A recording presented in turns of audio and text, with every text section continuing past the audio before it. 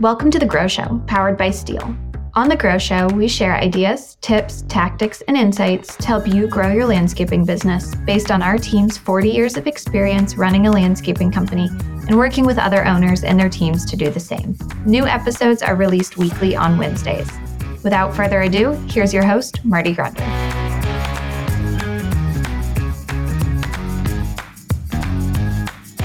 Well, good morning, good afternoon, good evening, wherever the case may be. This is Marty Grunder from Grunder Landscaping Company and the Grow Group with another exciting edition of, yes, you guessed it, The Grow Show, powered by Steel. Hey, listen, the main purpose of The Grow Show is to educate you, to inspire you, to give you some ideas to improve your leadership of your lawn or landscape business.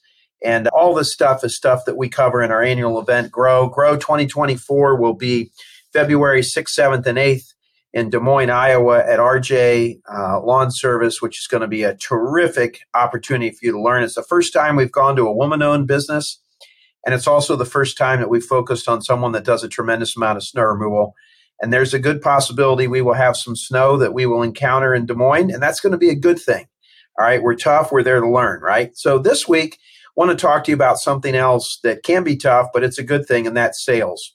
And, folks, I often say that nothing happens till somebody sells something. And sales is where success starts. And it's where success is replicated. And for us, the sales are in the reoccurring revenue and the repeat projects that clients give us year after year. It's in the maintenance contracts that we sign up and then hopefully keep them for 30 or 40 years, however long it might be. That's where success is found. So sales becomes a very, very important job there. And quite frankly, to be blunt, a little hard talk here from Marty, too many landscaping companies do a very, very poor job focusing on sales. And they struggle mightily as a result. Again, I'm going to say it again. Nothing happens till someone sells something. So let's talk about how you get a new salesperson off to a great start in your company and lay the groundwork for them to grow, G-R-O-W, grow. I'm going to share with you what we do at Grunder Landscaping Company and what we recommend our clients in the Grow Group do. But there's three big points that I want to share with you today. Number one, goals are needed. You got to have sales goals, okay? And then secondly, manage the activities, not the methods or the results. That's where the systems come in, folks. And then lastly, dialogue and patience is needed. You got to have one-on-ones. You got to have some patience. It takes time. So we need goals. We need to manage the activities, not the methods. And that's where the systems come in. And dialogue and patience are needed. So listen, goals. I remember years ago, I was working with an owner of a landscaping company in the Midwest, and I went in to see him, and he was struggling with sales. And I said, listen, George, you gotta get some goals for these salespeople. You've got to put together a real professional selling process here, and there has to be goals. And he's like, I don't agree with goals.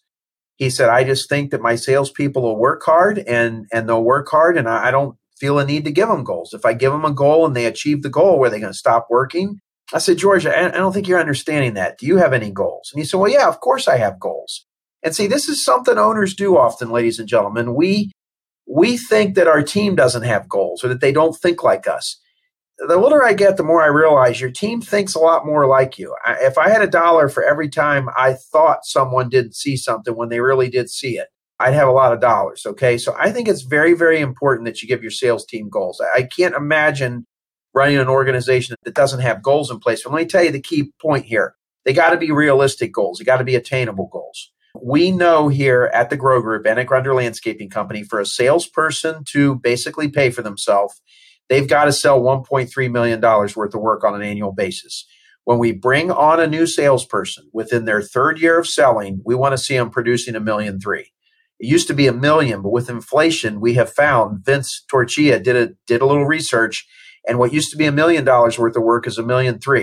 So when your salespeople tell you that their sales went up by 30%, no, the prices went up by 30%. They didn't make more sales, okay? So number one, have some goals and have them be attainable, have them be realistic. Let's say you're rolling with one of your salespeople and they sold $1.3 million last year. And now you're going to tell them, I think you can double it. You can do $2.6 million. Well, are you going to get them an assistant? Are they going to sell a big $1 million maintenance proposal that is a lot of work on the front end? Maybe some management through it. It depends on what the work is, but we got to be careful that goals are realistic, because when goals are not realistic, okay, you don't achieve them. All right. You get frustrated. You don't believe in them. You don't put the effort forth. I weighed about 228 pounds about 4 years ago. I weigh about 202 pounds right now, sadly. I'd really like to weigh 195. It's 7 more pounds. In a perfect world, would I like to weigh 175? Well, yeah, I probably would like to weigh 175, but that's not a realistic goal for me, okay? 202 to 192 or to 195, that's pretty realistic. If I really put my heart and soul to that, I think it could achieve that. So number one, make sure that your goals are realistic, all right? They're needed. Manage activities, not methods or results. That's where the systems come in.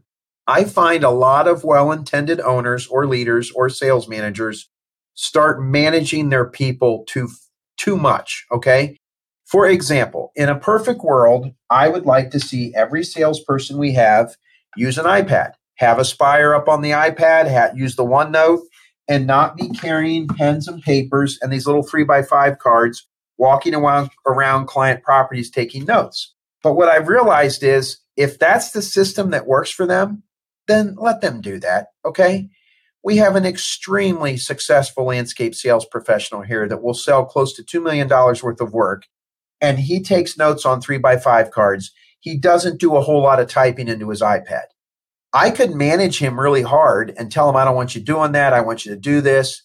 That's not smart. That's his system and it's working. So you got to manage the activities, all right? And there's 3 activities that salespeople should be engaged in, and I believe only 3. Every day I prospect, okay? Every day I look for people that can do business with me or people that I can close, right? Every day I nurture. Every day I look for someone that I need to stay engaged with, a prior client to check in on them and see how they like the Buckeye tree that's blooming in their backyard, to follow up and see if the addition on the new building is coming well, to wish them a happy birthday, a happy anniversary, to congratulate them on a promotion, to congratulate them on their son graduating from college. So every day I prospect, every day I nurture, and then every day I close, okay? Every day I look for jobs to close and ask people if I can have the order. So the 3 activities that a salesperson ought to be involved in are every day I prospect, every day I nurture, every day I close, all right? Don't get into managing minutia on them. It's not going to work. Trust me, I'm speaking from experience.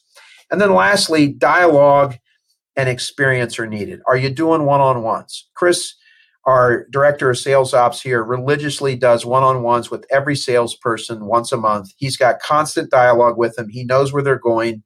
He's involved in the sales meetings. He's talking to them. He's asking them how they're doing. He's checking in. He's monitoring their sales on Aspire. He's asking if he can help.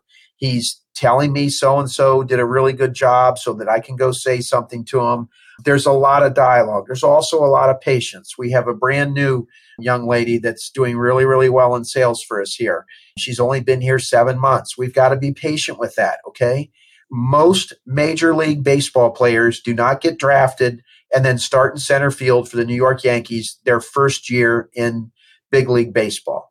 Many of them start out in single A, then they go to double A, then they go to triple A, then they get a call up, then maybe they go back down, then maybe they come up. I mean, it's a lot of work, all right? Sales is no different. It takes time. We just hired another sales professional because we need one for next year, and we know it's going to take them about 6 months. It's going to take them 3 months to learn how to do their job, another 3 months to learn how Grunder wants things done and our nuances and everything else, no matter how much experience they have. All right. So it takes time. Look, going forward, here's what I would suggest that you do and understand. Number one, nothing happens till someone sells something. Onboarding your new salespeople, teaching them, sharing with them what a goal is, give them a mid-level goal, managing their activities. And there's 3 activities. Every day I prospect, every day I nurture, every day I close.